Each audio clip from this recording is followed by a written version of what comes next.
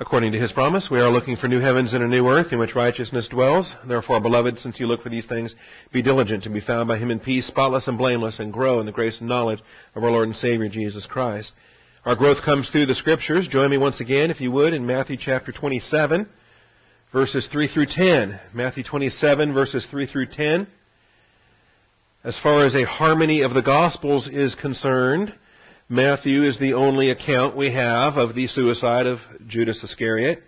It is not recorded in Mark, Luke, or John, and so we have a single Gospel account to read this. It is not the only account that we have. It's the only Gospel account that we have. Luke does record it in the book of Acts. And so there is parallel information to be found in Acts chapter 1 related to his falling and bursting asunder and some of the gruesome details there that are not recorded here.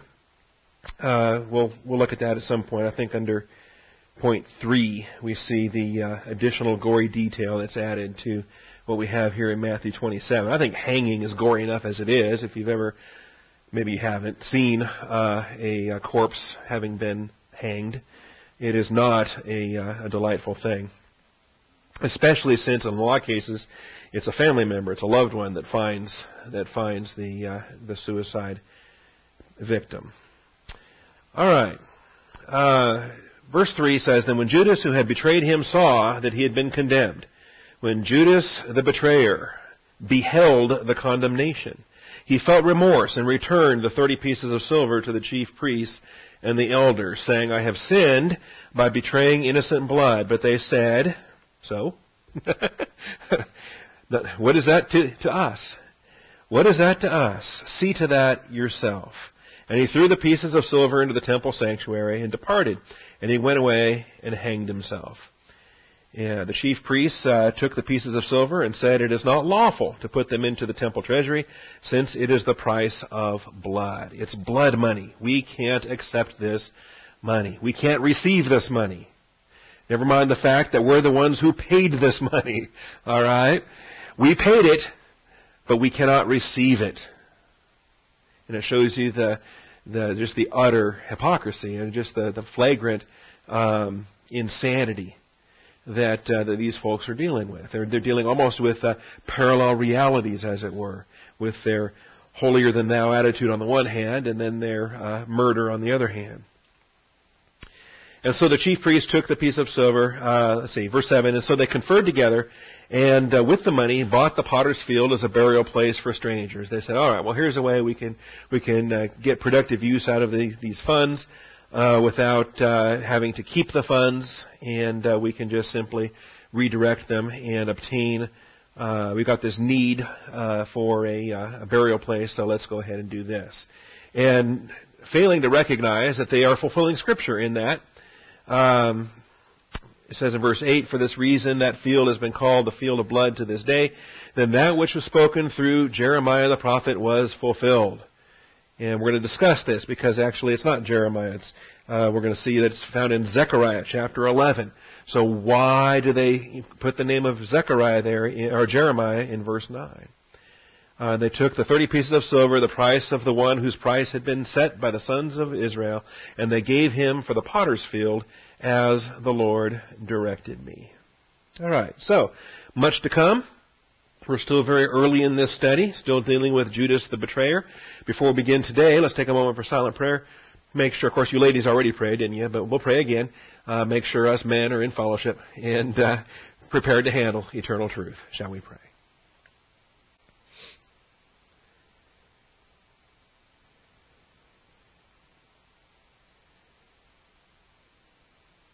Almighty Father, we do thank you for the truth of your word, and it is our blessing today to assemble together.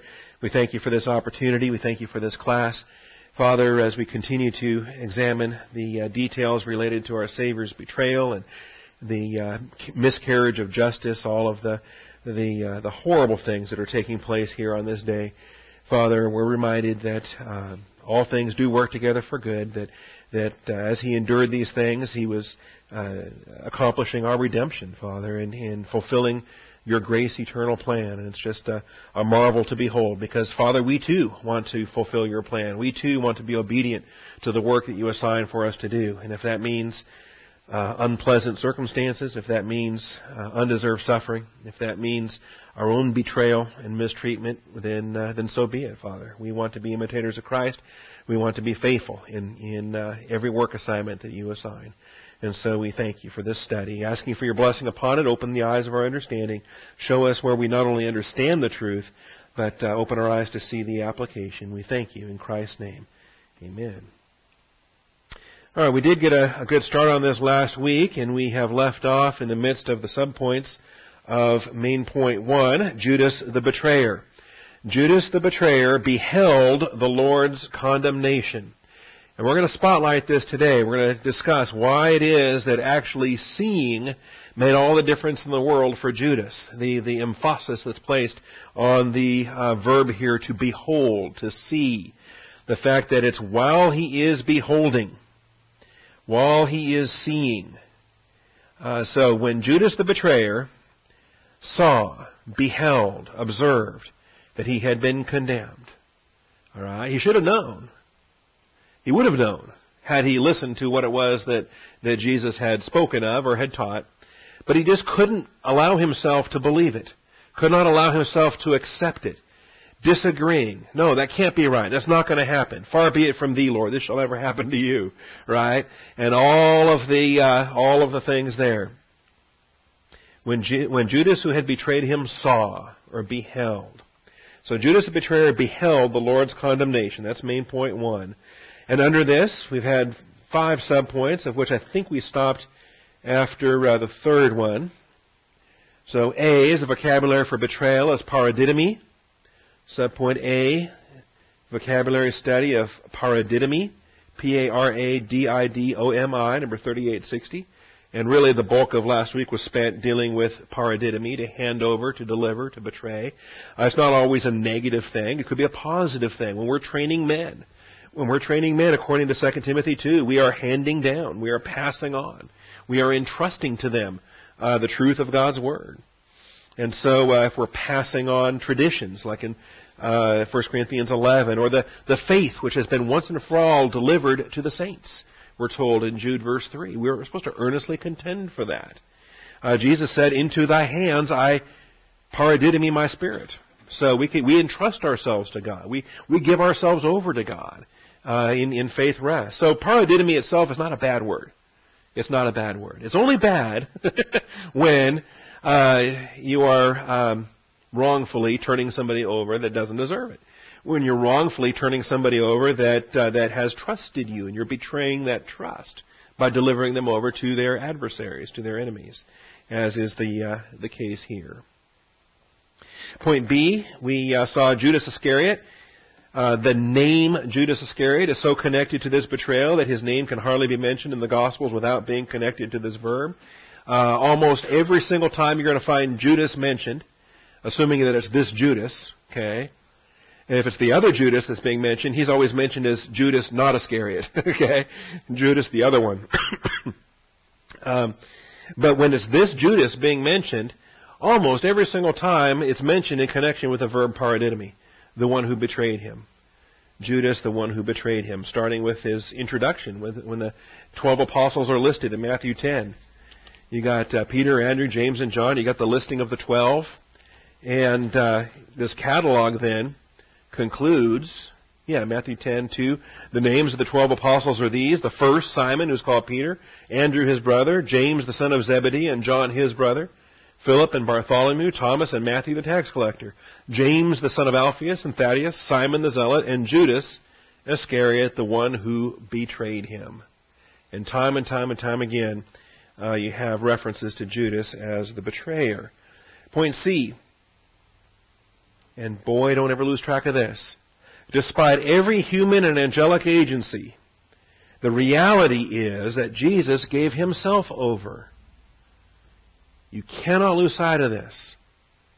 This keeps us objective. This keeps us from plunging into mental attitude sin against those that are maybe doing us wrong. Despite every human and angelic agency, the reality is that Jesus gave himself over. And perhaps the word despite is not correct. I said last week maybe it would be above and beyond. Above and beyond every human and angelic agency. So, did Judas betray him? Of course. Did the Jews hand him over to Pilate? Yes. Did Pilate hand him over to the guards? Yes. Was he handed over to be crucified? Yes. There were lots of agents involved. And every one of them is morally culpable. Every one of them is accountable for the choices they made. But it does not deny the fact that ultimately this was the plan of God. So Jesus gave himself over in agreement with the Father giving him over. And the verses for Jesus giving himself over are Galatians 2:20 and Ephesians 5:2 and 25. The verses for the Father is the best one there is Romans 8:32. God the Father gave him over. Romans 8:32. All right? And we can say the same thing ourselves. We can say whatever it is. Maybe somebody has done something terrible to me. And I'll just make something up, hypothetical. It would never happen in ministry, but maybe somebody slanders me, or slanders my wife, or slanders my family, or whatever. And I could get real mad at that. I could reply in mental attitude sin. I could fight fire with fire. I could start slandering them back, or maybe I might do something overt, one guy promised to punch me in the nose one time. All right. So how do I respond? Do I punch him in the nose first? Okay. What do I do? Well, rather than respond that way, what I can stop and say is all right now, despite or above and beyond every human and angelic agency, this testing circumstance has either been directed or permitted by God the Father. It's either been directed or permitted by God the Father. This testing circumstance, the position where I am now, having been slandered, having been attacked, having been whatever, the Father permitted it. The Lord permitted it. All right? And so am I going to get mad at the person doing me whatever, or am I going to get mad at God because God let it happen? All right? Or do I step back and I say, okay, my struggle's not against flesh and blood anyway, according to Ephesians chapter 6. But there's rulers and authorities, principalities and powers. There are demonic forces at work. There are fallen angel forces at work. There are influences behind the thinking of the person that's doing this. Don't be distracted. Understand who the true enemy is. And rather than getting all hot and bothered and mad and trying to punch the lights out of whoever it is, right? See, a pastor's not supposed to be a striker anyway, according to 1 Timothy 3. What would that solve anyway? Because there's actually a ministry there. Here's a brother that's under demonic influence. Here's a brother that's listening to these philosophies or listening to these attitudes. I should be praying for him. I want him to be delivered from those attitudes. And ultimately, the Father permitted it. So this is a test I have to face. And it's a good thing that it's my friend that's testing me this way. Otherwise, it could be my enemy that's testing me this way. Here's a chance for the win-win. Here's a chance to do the double portion blessing. Not only can I pass my test, but I can also edify a brother in the process. If that makes any sense. All right. So never lose track of the reality. Never lose track of what the Father's doing. Never lose track. I think it's a great objectivity test. I think it's a wonderful objectivity test. And sometimes I say things to provoke people. Just to trigger their thinking. All right? And a while back, somebody was being all negative about denominations, and they hated Christianity because all these denominations, and it just seems like there's just so many denominations, and they're always disagreeing with each other, and the Baptists and the Methodists and the Lutherans, and they don't really agree, and the Catholics, and it's just a horrible thing, and it was they were expressing their disgust over Christianity, over churchianity, I guess maybe would be a better way. But as they were expressing their disgust, as they're talking about all these things that are just ugly and they hate it, then I said, yeah, and that Jesus Christ is just pathetic, isn't he, as the head of the church? He doesn't have a clue what he's doing, does he? What a nightmare he is running this church universal. I bet you God the Father's got to be absolutely disappointed in him. Okay, now of course, you understand, I don't believe any of that. Okay, well, what am I doing? What am I saying? I'm allowing my provocative comment to spark some thinking. That when you're critical of these things that you think aren't being done right, and since you're such a know-it-all, you could do a better job yourself, I'm sure. But while you are bad-mouthing and criticizing and slandering and being all negative about everything, what are you really criticizing? What are you really criticizing? You know, is Christ or is he not in charge? Is he the head of the church? Does he know what he's doing? And he's either directing things or he's permitting things. In either event, you know, the course of Christianity on a global basis is far beyond any of us. All right, I'm just one pastor with one flock in one little spot in one town. Okay, but the vast swath of Christian history, that's not my realm. Jesus Christ is achieving what he's achieving in obedience to God the Father, and things like that will help us to put things in perspective. All right. And so, was it Judas that betrayed him? Was it the Jews? Was it the Pharisees? Was it the religious leaders? Was it the Romans? It was me. It was all of us. I was the sinner, right? It was all of us. But at the end of the day, it was his Father. And it was his own agreement with the Father where he gave himself. And to me, that's a beautiful doctrine right there, and I can appreciate that. All right, now, the surprise here, the surprise. I believe you have to take verse 3 as a surprise. When Judas, who had betrayed him, saw, he felt remorse. And so the emotion response is triggered by what he saw. And that, I don't think, is even debatable. I think that's a matter of grammar, and that's a matter of what this verse is saying here. He felt remorse, the verb metamelomai, which we'll describe in a moment. But the metamelomai activity is triggered by Idon, is triggered by what he saw, what he beheld. Now, this should not have been a surprise. Point D, the condemnation should not have been a surprise because the Lord himself connected it to his betrayal.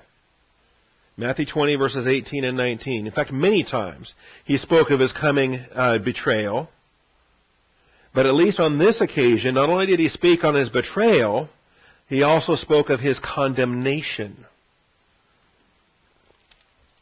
I think each time he speaks of his betrayal, he adds an extra detail to it, which is kind of an interesting progression. It would probably be fruitful if we went back through some of the earlier statements and start to see each of the incremental details that he adds each step of the way. Kind of, you know, if you're breaking bad news to somebody and you're not sure they're ready for it, you know, and all right, let's try to break this in. Let's try to work you up to the point here where you can handle the full story about what you're going to hear in this, okay? Because you go back to chapter 16 and Jesus is telling them about how he's going to suffer many things. And let's see, what is this? Matthew 16:21. From that time, Jesus began to show his disciples that he must go to Jerusalem and suffer many things from the elders and chief priests and scribes and be killed and be raised up on the third day. So that talks about suffering, that talks about killing, but doesn't say condemnation, doesn't mention a trial, doesn't mention a legal proceeding. And they don't like it. And Peter especially steps up and says, God forbid it, Lord, this shall never happen to you. Do you think Peter was alone in that attitude? I don't. We start to see all the disciples saying the same thing when they're in the upper room, and all the disciples in denial about these things. All right. And so then chapter 17, chapter 18, each time when he's anticipating what's coming up, you finally get into chapter 20, and he says, Behold, we are going up to Jerusalem. This is Matthew 20, verse 18. Behold, we are going up to Jerusalem, and the Son of Man will be delivered, paradidomi, to the chief priests and the scribes, and they will condemn him to death. Same verb that we have for condemn, all right, when Judas saw that he had been condemned. And so it's been connected already. And they will hand him over to the Gentiles to mock and scourge and crucify him. First use of crucify, of starao, in the Gospel of Matthew. And on the third day, he will be raised up. Now, why is that not clear? Well, you've got to have ears to hear. You've got to have eyes to see. And even if you have ears to hear and eyes to see, you still have to accept by faith the truth of what God's Word is teaching. It is a humility test. Every time believers, and Judas isn't even a believer, but think about the other disciples for a moment, they were struggling with it too. It's a humility test. Anytime the Word of God is taught, it's with humility that we receive the Word implanted, which is able to save the soul. If we're not responding in humility, if we're not learning in humility, if we're not receiving by faith that which God is revealing, then the Word's not going to profit us. It has to be united by means of faith. And so why is this a surprise? Why is it? And we do the same thing. We learn something in Bible class, or we should. We hear something. And maybe intellectually we kind of sort of say, all right, well that fits. But we don't trust it, and we don't live it. And then we go out in the conduct of our lives and we make a decision, or we do something in violation of what we had previously been taught.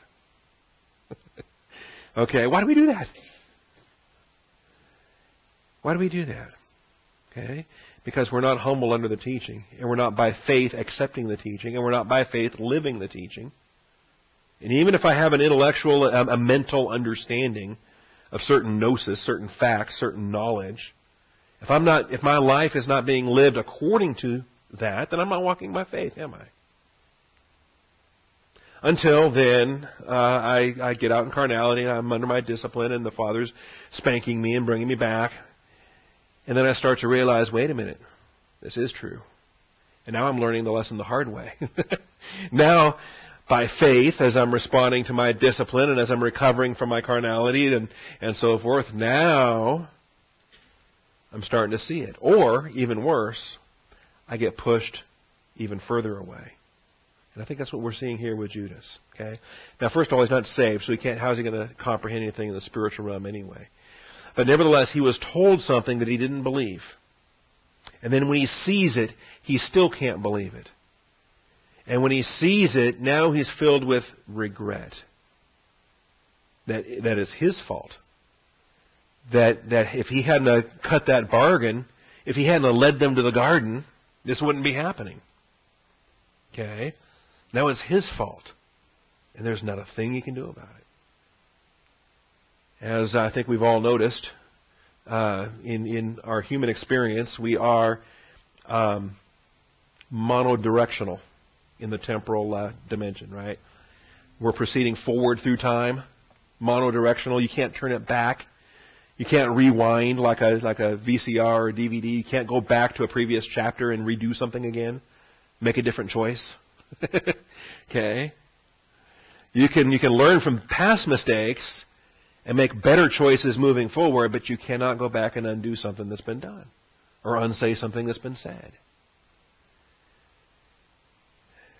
All right, so it should not have been a surprise. And it's remarkable. I'm thankful that our God is so gracious that even when we are going through our I told you so moments, okay, that the I told you so, the Holy Spirit that speaks to our heart, okay, is so gentle and so gracious. That we see played out in testing and in life experiences and in discipline. We see the doctrine that we had previously been taught. And sure enough, because that's just the way it works. That's the way that the Scriptures come alive. Letting the Word of Christ richly dwell within you is a powerful thing. Finally, then, the emphasis on beholding. Point E. The emphasis on beholding is highly significant, both here and elsewhere. The negation is also significant. And I'll show you what I mean. Why it's so emphatic in this verse, and why it's so emphatic in other verses. Why it appears to be the trigger for certain decisions. The emphasis on beholding is highly significant, here and elsewhere. The negation is also significant. That is, the things that you don't see. You're actually blessed by not seeing and still believing. Okay? or by not seeing and loving, as we have it in 1 Peter 1:8. So we have beholding and we have not beholding. And when Scripture lays this out, I think it's particularly in such an emphatic way, I think it's worth our focus. I think it's part of what the devil is concerned about. I think this is a prime objective of his. His blinding activity is what? Why does he blind the minds of the unbelieving? So they might not behold the light of the gospel, the glory of Jesus Christ. Beholding or not beholding is a huge part of the devil's tactics, as part of his strategy. And if he can selectively keep some things from being beheld, and if he can force other things to be beheld, then people get all off on sidetracks. They get all off on rabbit trails. They're beholding the wrong thing. And everything that's beheld is what? It's an idol. Okay? It's an image. Okay? I think it's a significant element. This is why we're learning to control our thoughts. This is why we're taking those thoughts captive. It's why those lofty things that are raised up against the knowledge of God, they have to be cast down. This is the main tactic of the adversary. We don't want to be distracted from the simplicity and purity of devotion to Christ. When something else takes center stage, and that's what we're beholding, something else. I think before we know it, we are beholden. We're beholden to what we're beholding. How about that? All right, John chapter 20, 1 Peter chapter 1. I think just two instances should establish this as a concept, and then perhaps upcoming studies will let us flesh this out a little bit more, particularly as we deal with the thorn in the flesh and angelology and some of the things we're dealing with in 2 Corinthians. John chapter 20 and verse 29. And even, like I say, I just gave you two samples, but I think we could expand upon it.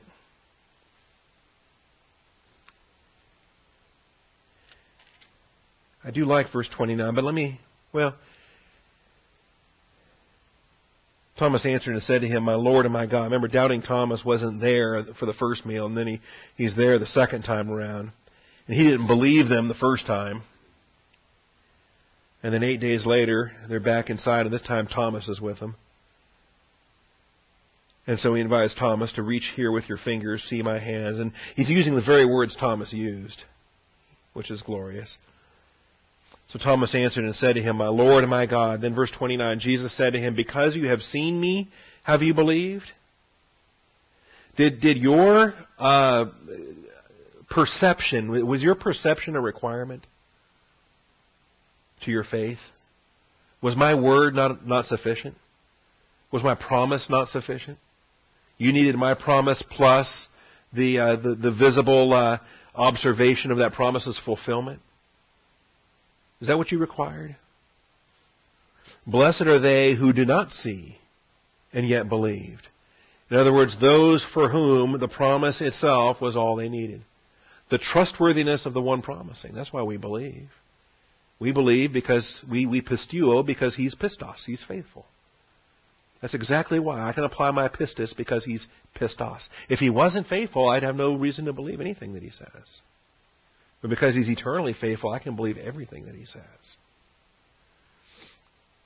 Same chapter, though, if you back up a little bit, this scene I enjoy as Mary Magdalene comes in verse 1, and then she runs and comes to Simon Peter and the other disciple whom Jesus loved. She's coming to Peter and to John here. It says to them, "They've taken away the Lord out of the tomb, and we do not know where they've laid him." So Peter and the other disciple went forth, and they were going to the tomb. The two were running together, and the other disciple ran ahead faster than Peter. Okay? So youth has its advantages, right? Peter was the older man. John was the youngest of the disciples. And so forth. I think I'm starting to relate more to Peter these days. And go hiking all over Kiev with my 20-year-old son, and I'm reminded that I'm not 20 years old anymore. Anyway. And stooping, and so he ran ahead faster than Peter, came to the tomb first, and stooping and looking in, So he comes to the door, but doesn't go in. He stops and he's stooping and he's looking in. He saw the linen wrappings lying there. He saw, notice, the linen wrappings lying there, but he did not go in. And so Simon Peter also came, following him, and entered into the tomb. Here's Peter's, he might be the last one to get there, but he's going to barge right on in and put himself in the middle of everything. Okay? Barged right on in, entered the tomb, and he saw, there it is again, saw the linen wrappings there.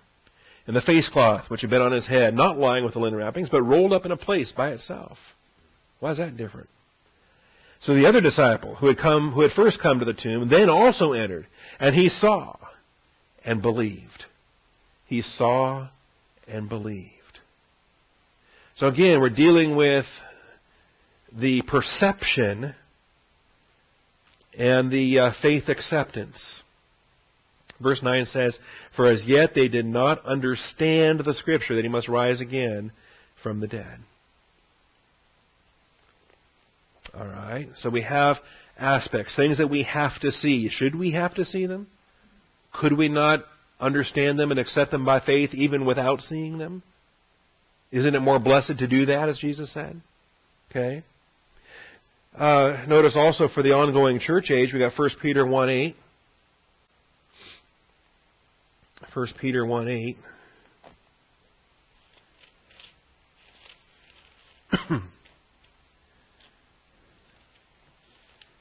Recognition of our present priesthood in the church age. It says, "Though you have not seen him, you love him. And though you do not see him now, but believe in him, you greatly rejoice with joy inexpressible and full of glory."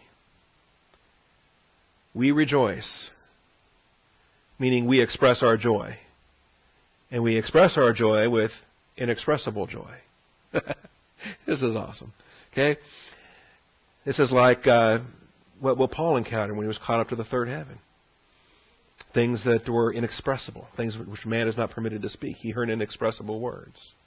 And we, likewise, we express our joy, we rejoice with joy inexpressible and full of glory. But the point being is that the church age, is designed to be an age without the personal presence of Jesus Christ bodily on this earth, because we have the personal presence of Jesus Christ spiritually within each one of us. We are mystically united to the body of Christ. We are the body of Christ. That's how this age is designed. And we live in this world, but we're not of this world. Our focus is not of this world. Our focus is of the things above. The idea that we need to have a visible person, or that we need to have a temple, or we need to have a holy place to pilgrimage to, or we need to have all these things that these other religions have. We don't need any of those. And that's glorious. I think it's a powerful thing that sets biblical Christianity apart from every false religion that's ever come down the pike. Different elements there. So on what is beheld, what is not beheld, what is believed, and why is it believed? These are, I think, fundamental issues. We need to come to grips with them ourselves. We need to understand why we believe what we believe.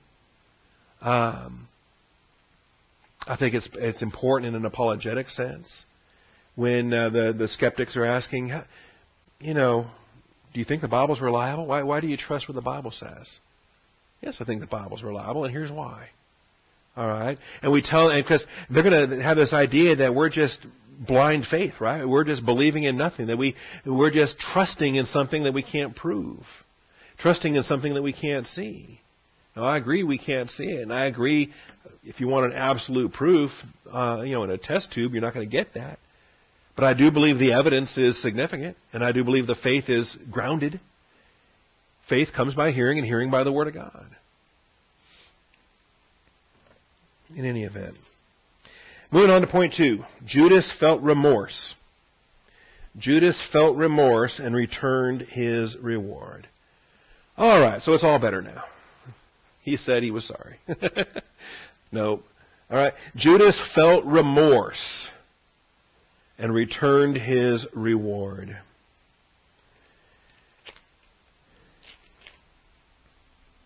Understand, this is not repentance. understand he's not saved. Not before this episode, not because of this episode, not after this episode. Judas Iscariot is in hell today as an unbeliever. And the tears don't count. We'll see that. In fact, that's a subpoint. Subpoint D. Tears don't count. The emotions are irrelevant. I'm not saying they're bad. Not saying they're good. A lot of folks experience a lot of emotions. A lot of folks don't experience a lot of emotions. But that's a separate issue from the reality of our salvation. It's a separate issue from the reality of our repentance, of our restoration to fellowship. Different components there. We do ourselves no favors if we blend these concepts or we confuse them. Okay? So when Judas, who had betrayed him, saw that he had been condemned, he felt remorse. I like that translation. He felt remorse. Or he regretted his actions. He regretted his actions. He felt remorse. That's probably the best. Felt. Because that makes us think of feelings. Okay? And returned the 30 pieces of silver. So does that make it all better? Did that solve the problem? No.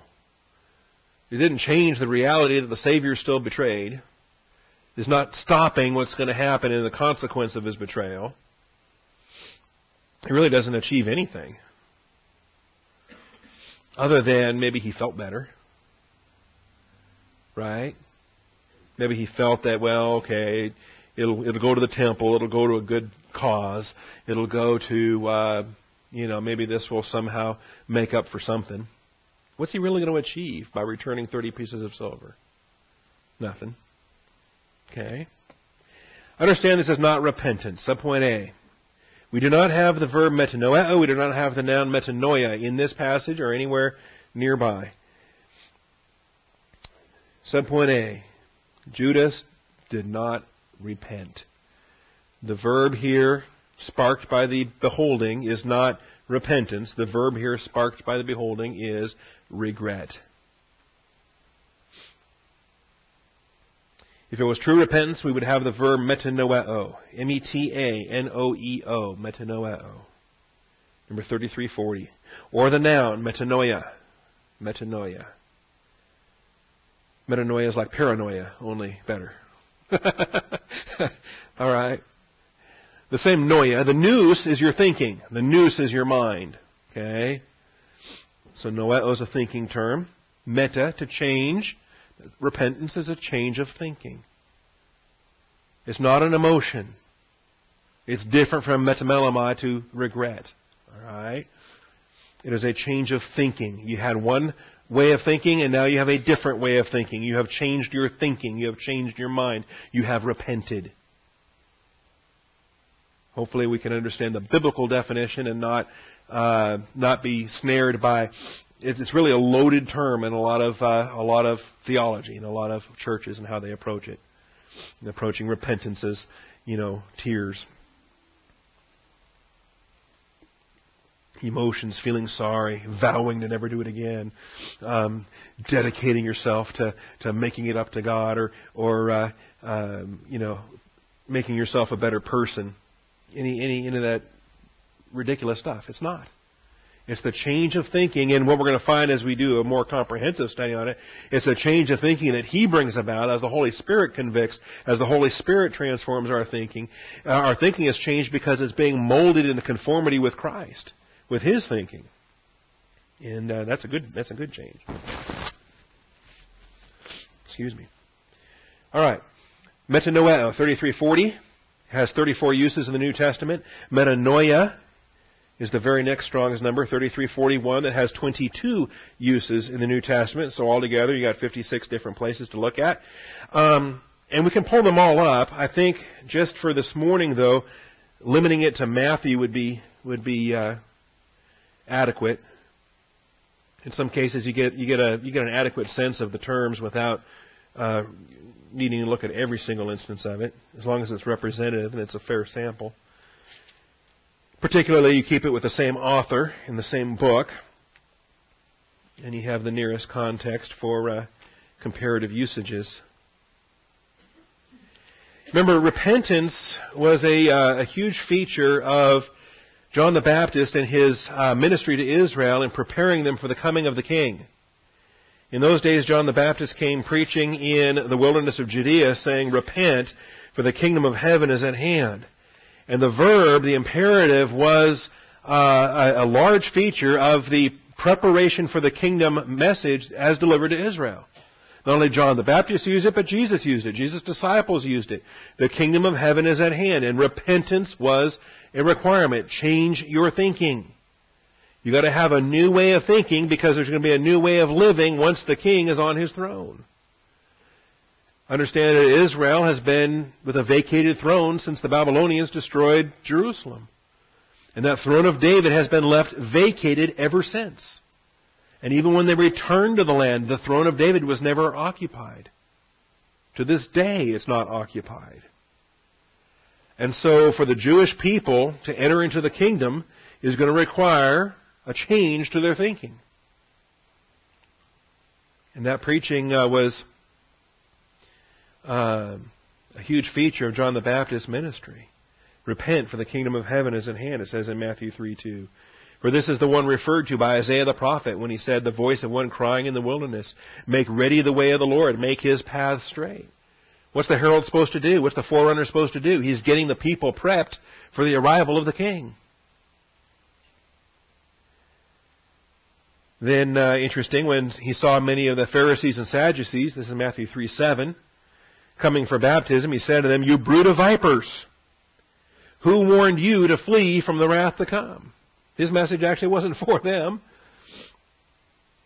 You know, the preparation for the king is only for believers. Unbelievers aren't going to enter into the millennial kingdom. Therefore, bear fruit in keeping with repentance. If you're claiming to be ready for the kingdom, then there you go. And do not suppose that you can say to yourselves, "We have Abraham for our father." Don't think that your racial background is going to save you. Verse 11, "As for me, I baptize you with water for repentance. But he who is coming after me is mightier than I, and I am not fit to remove his sandals." That baptism was different than the baptism you experienced, because the baptism of John was not church-age baptism, water baptism. Our baptism is to identify with the death, burial, resurrection of Jesus Christ as members of his body, as members of his bride. We publicly testify to this world that we are united, baptized in a union with Christ. United with him in the likeness of his death, of his burial, of his resurrection. We now have we've been raised up with Christ. That's what we testified to in our baptism. That's not what John the Baptist was dealing with as he was preparing the Jewish believers there for the coming of their king. His was a baptism with water for repentance. All right, that's Matthew 3. Matthew 4:17, another use of it. From that time on, Jesus began to preach and say, "Repent, for the kingdom of heaven is at hand." So you'll notice it's not just John the Baptist's ministry. Jesus himself had the same message early. Now he stops this message when he reaches that tipping point, reaches that point where he stops preaching the kingdom and he starts preaching the cross, preparing his disciples for that. But this is still early, and he's still preaching that message of repentance. Matthew 11, verses 20 and 21.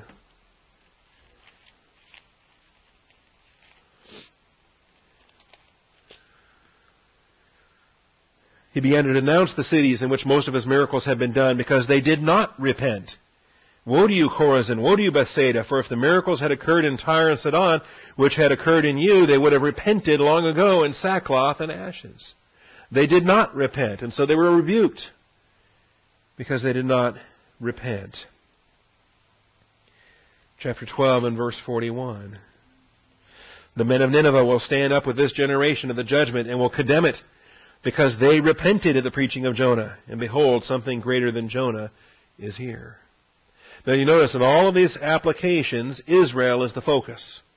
Israel is the focus. It is not surprising in the early chapters of Acts where we have the word repent, like Acts 2, for example.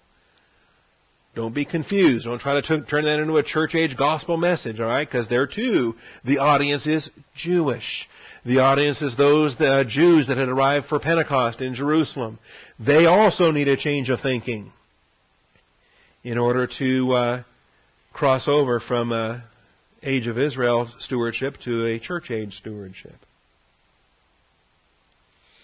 All right, so there's our verses. And some of those were the verb, some of those were the noun. But in every case, what we just looked at encompassed a change of thinking.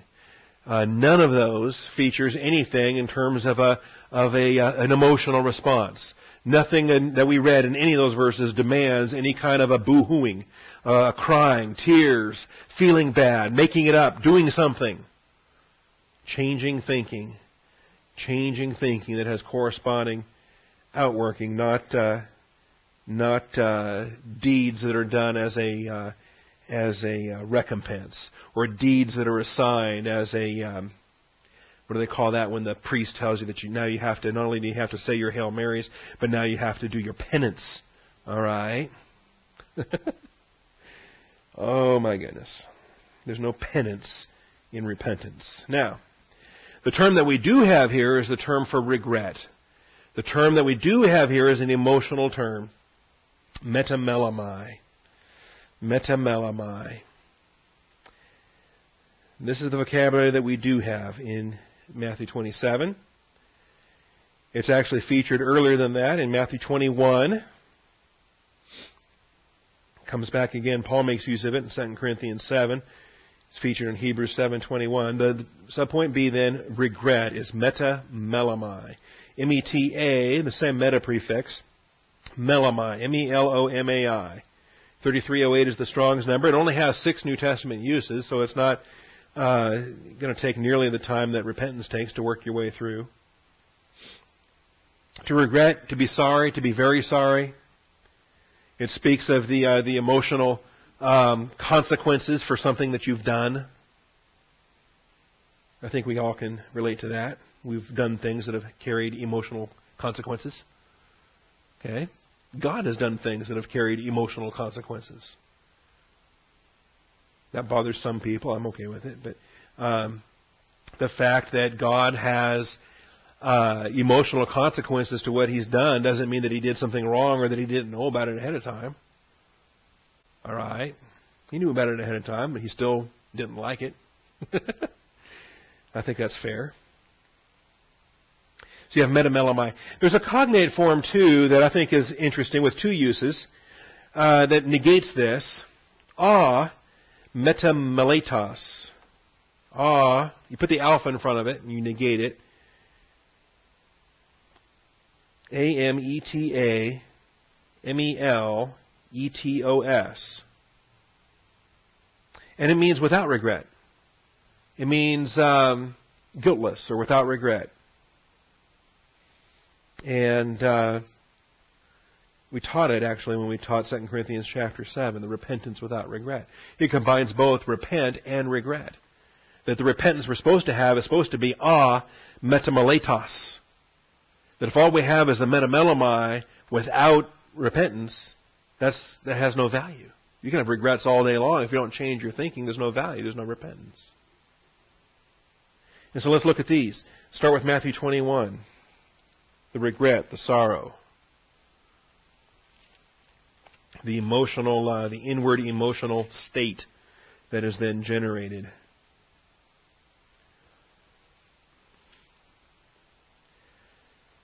He's giving a parable here of these 2 sons, and he says, but what do you think? I'm reading from Matthew chapter 21 and verse 28.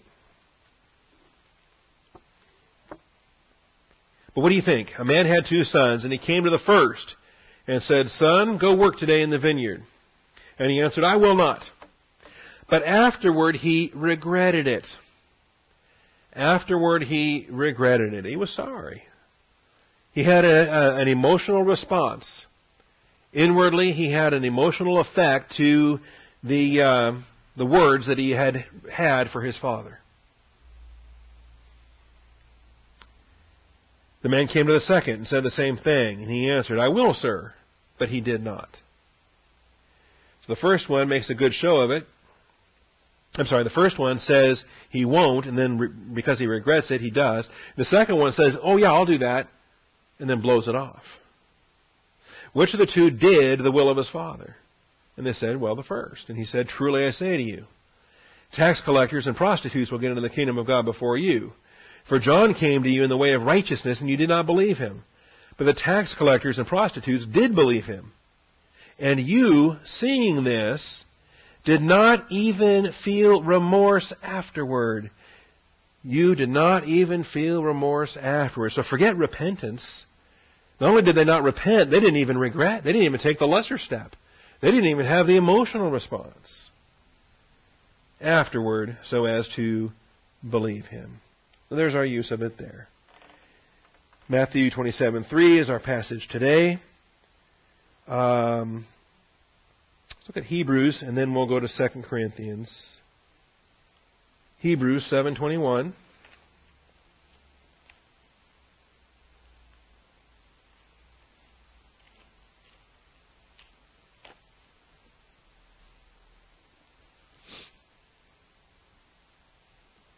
And this is a quote out of Psalms, where the Septuagint also uses metamelamai.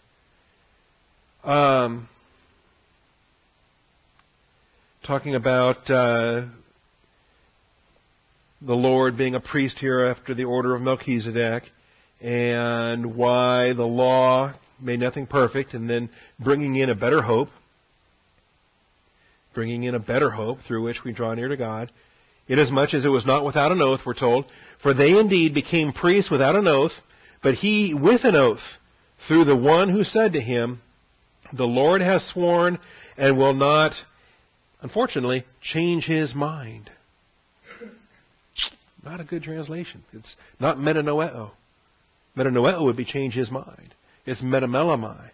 The Lord has sworn and will not regret it. The Lord has sworn and will not regret it. You are a priest forever. So much more so also Jesus has become the guarantee of a better covenant. Of a better covenant. All right. Then back to 2 Corinthians 7. Verse 8 and verse 10. We have both terms. And they're used in connection with each other in a way that I think lays them out well. 2 Corinthians 7, verse 8 and verse 10.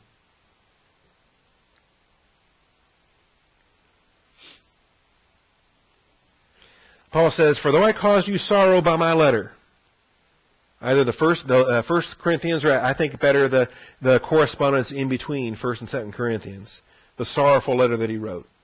For though I caused you sorrow by my letter, I do not regret it, though I did regret it.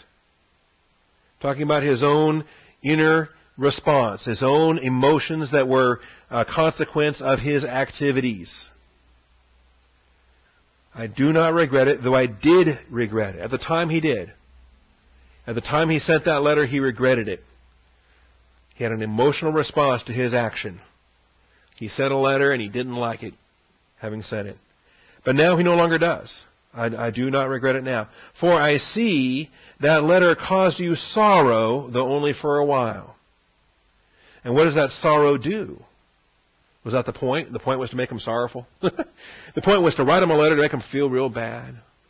No. Is that what the Word of God is supposed to do? Is that what preachers are supposed to do? They cut you down, make you feel bad, you hang your head, oh, I'm such a terrible person, I'm sorry, God. I'll be better, I'll work harder. Okay? No, there are churches that do that, all right, but we're not that approach. All right? I rejoice now, not that you were made sorrowful, but that you were made sorrowful to the point of repentance. Sorrowful to the point of repentance. And this is why I tell you that the emotions in themselves aren't good, aren't bad. You may have them, you may not have them. You may have more than the next guy, you may have less than the next guy. But they can be useful. They can be productive. The Father can make use of it. So I rejoice, not that you were made sorrowful, but that you were made sorrowful to the point of repentance. For you were made sorrowful according to the will of God. There we go. There is a legitimate place for emotion as He directs it. All right. As it achieves its purpose. Why is the Father directing you into this sorrow? Why are you miserable? And are you miserable enough? And it says, for you were made sorrowful according to the will of God, so that you might not suffer loss in anything through us. The Father is actually using this as a part of the divine discipline. The Father is using this as a part of your wake-up call. And He ought to be able to respond to it. Now, the value won't be in being sorry. There's no value in being sorry. But if you identify the sorrow for what it is, according to the will of God, you identify it as the discipline that it is, and then it sparks your wake-up call whereby you change your thinking. You see, this is what the passage is dealing with. For the sorrow that is according to the will of God produces, it's productive, it's effectual, it works. Produces a repentance without regret. It produces a repentance without regret. And this is your metanoia, metameletos, your change of thinking without regret, without sorrow. The sorrow sparked it, so that now you can have the repentance without it, the repentance without the sorrow, the repentance without. In fact, it serves to bring that sorrow to an end. Okay, I won't let myself use the word closure, but it allows the cessation of that sorrow. And you can put it behind you and say, thank you, Father. Thank you for that discipline. Thank you for that. Now you can restore to me the joy of my salvation. Now you can create within me this clean heart, this willing heart. You can sustain me, Father. And you can reflect everything that David reflected there in Psalm 51. All right. So what I'm trying to say is that metamelemai is the emotion. Metanoeo is the repentance. And one can be present to lead to the other, but it doesn't have to be present to lead to the other. And if all you have is the regret that doesn't lead to the repentance, then it doesn't have the value of the repentance. And I think we do ourselves a disservice if we confuse the issues. Because we can see people who are just bawling like babies, right? Crying like everything, and they're so sorry, and they feel terrible, and they're so embarrassed, and they're so everything. And they're humble, where we think they're humble, or they're at least they're very recalcitrant, and I'm so sorry, and I'll make it up to you, and all this stuff. All right, don't be fooled. Okay, I mean, accept it for what it is. Be thankful for what it is. But don't fall for the thought that that actually is the same as repentance. Because you can have a ton of regret without repentance. Okay? Repentance without regret is featured in 2 Corinthians. Repentance without regret is featured in 2 Corinthians. And it may very well be that the true repentance that is a response to doctrine, that has no emotions at all, may be the most valuable. And people mock that. They say, well, you should at least show a little shame. You should at least be a little sorry for what you've done. And so people come up with this emotional test as a litmus test. Well, until I see you have some kind of regret, then I'm not going to believe that it's real repentance. Well, all right. But I'm going to believe it's real repentance when there's fruit that's born in keeping with repentance. When I see the production that follows. When I see not just the words that are spoken today or the water droplets that come from the tear ducts today. I'm going to see what happens next week, the week after, the week after, the week after, over the next 20 years. I want to see the production. And I'm not the judge of the repentance anyway, am I? Doesn't he answer to the Lord like I answer to the Lord? Okay. A man, we had a missionary here on Sunday, and some people are going to be critical. Say, no, if you're divorced, you're banned for the rest of your life. God will never use you ever again. And they have some kind of husband of one wife verse or something they think is applicable in that. And they say, no, you'll never be a pastor ever again. You'll never be a missionary ever again. You'll never do anything ever again. You're a loser. Okay, maybe not quite so blatant about it in those words, but that's their attitude. And somebody else can come along and say, man, I see the Lord's opened a door for you here. Why did the Lord do that? He must feel like you're useful at this point, that you've grown in the meantime, that you've learned some lessons, you've recovered from some discipline, you're restored to fellowship, you're useful for service. Wow. The Lord opens doors no man can shut. So Mr. Grumbly Fuss Budget needs to recognize, hey, let's celebrate what the Lord's doing here, shall we? Sorrow, according to the will of God, produces this, as well as a package of additional attitudes for divine good production. Look what else gets produced here. Not only is repentance produced, but now notice, it produces a repentance without regret. And it goes on, for behold, what earnestness this very thing, this godly sorrow has produced in you. What vindication of yourselves, what indignation, what fear, what longing, what zeal, what avenging of wrong. You know, that woman that was wiping his feet with her hair and her tears, think about her dedication to service because she knew she had been forgiven so much. Think about, and my childhood pastor was like this. My childhood pastor was removed from ministry for adultery. And after a period of time was restored to ministry, restored to his marriage, actually. The divorce never happened.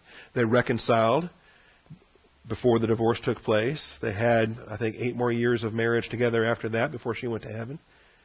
He had a second ministry, much smaller, much more humble, but I think powerful.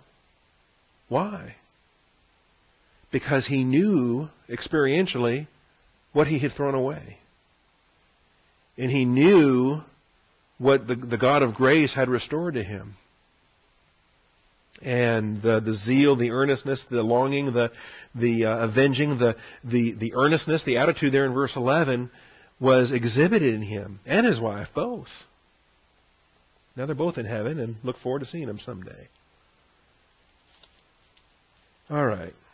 Well, we'll have to come back to this. I'll give you something to think about because I'm 2 minutes long already.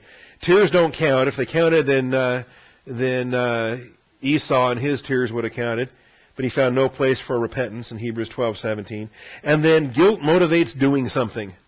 Guilt motivates doing something. I think Judas returning this money was like Adam and Eve sowing the fig leaves. What happens when humans are overwhelmed by their guilt? Well, they feel compelled to do something. Okay? Why was Judas compelled to give back that money? Why were Adam and Eve bothered about being naked? They were naked, but it was just a bunch of animals around. Why were they compelled to sow the fig leaves? Guilt motivates doing something. So D&E. I know that's way too fast, but we'll come back to this next week, and then we'll see the actual hanging from the tree. Okay, you know Judas hung from a tree before Christ did. Kind of interesting, isn't it? Yeah. Father, thank you for truth. Thank you for your faithfulness.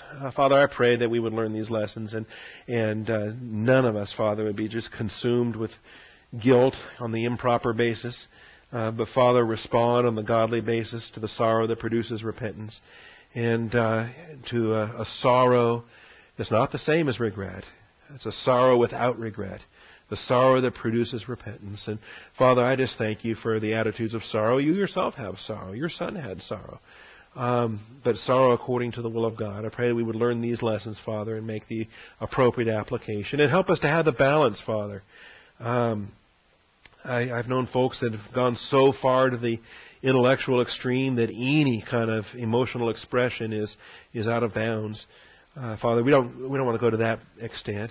Neither do we want to go so far into the emotional pendulum the other direction where we're just slaves to how we feel. Father, that's ridiculous also. We know that we have our mentality. We know that we have our intellect. We know that we have our emotions. We know that we have our conscience. Every facet of the human soul, Father, I pray that we would have the proper balance. And I pray that it would be the mentality in the driver's seat, not the emotions in the driver's seat of our soul. And I thank you, Father. In Christ Jesus' name we pray. Amen.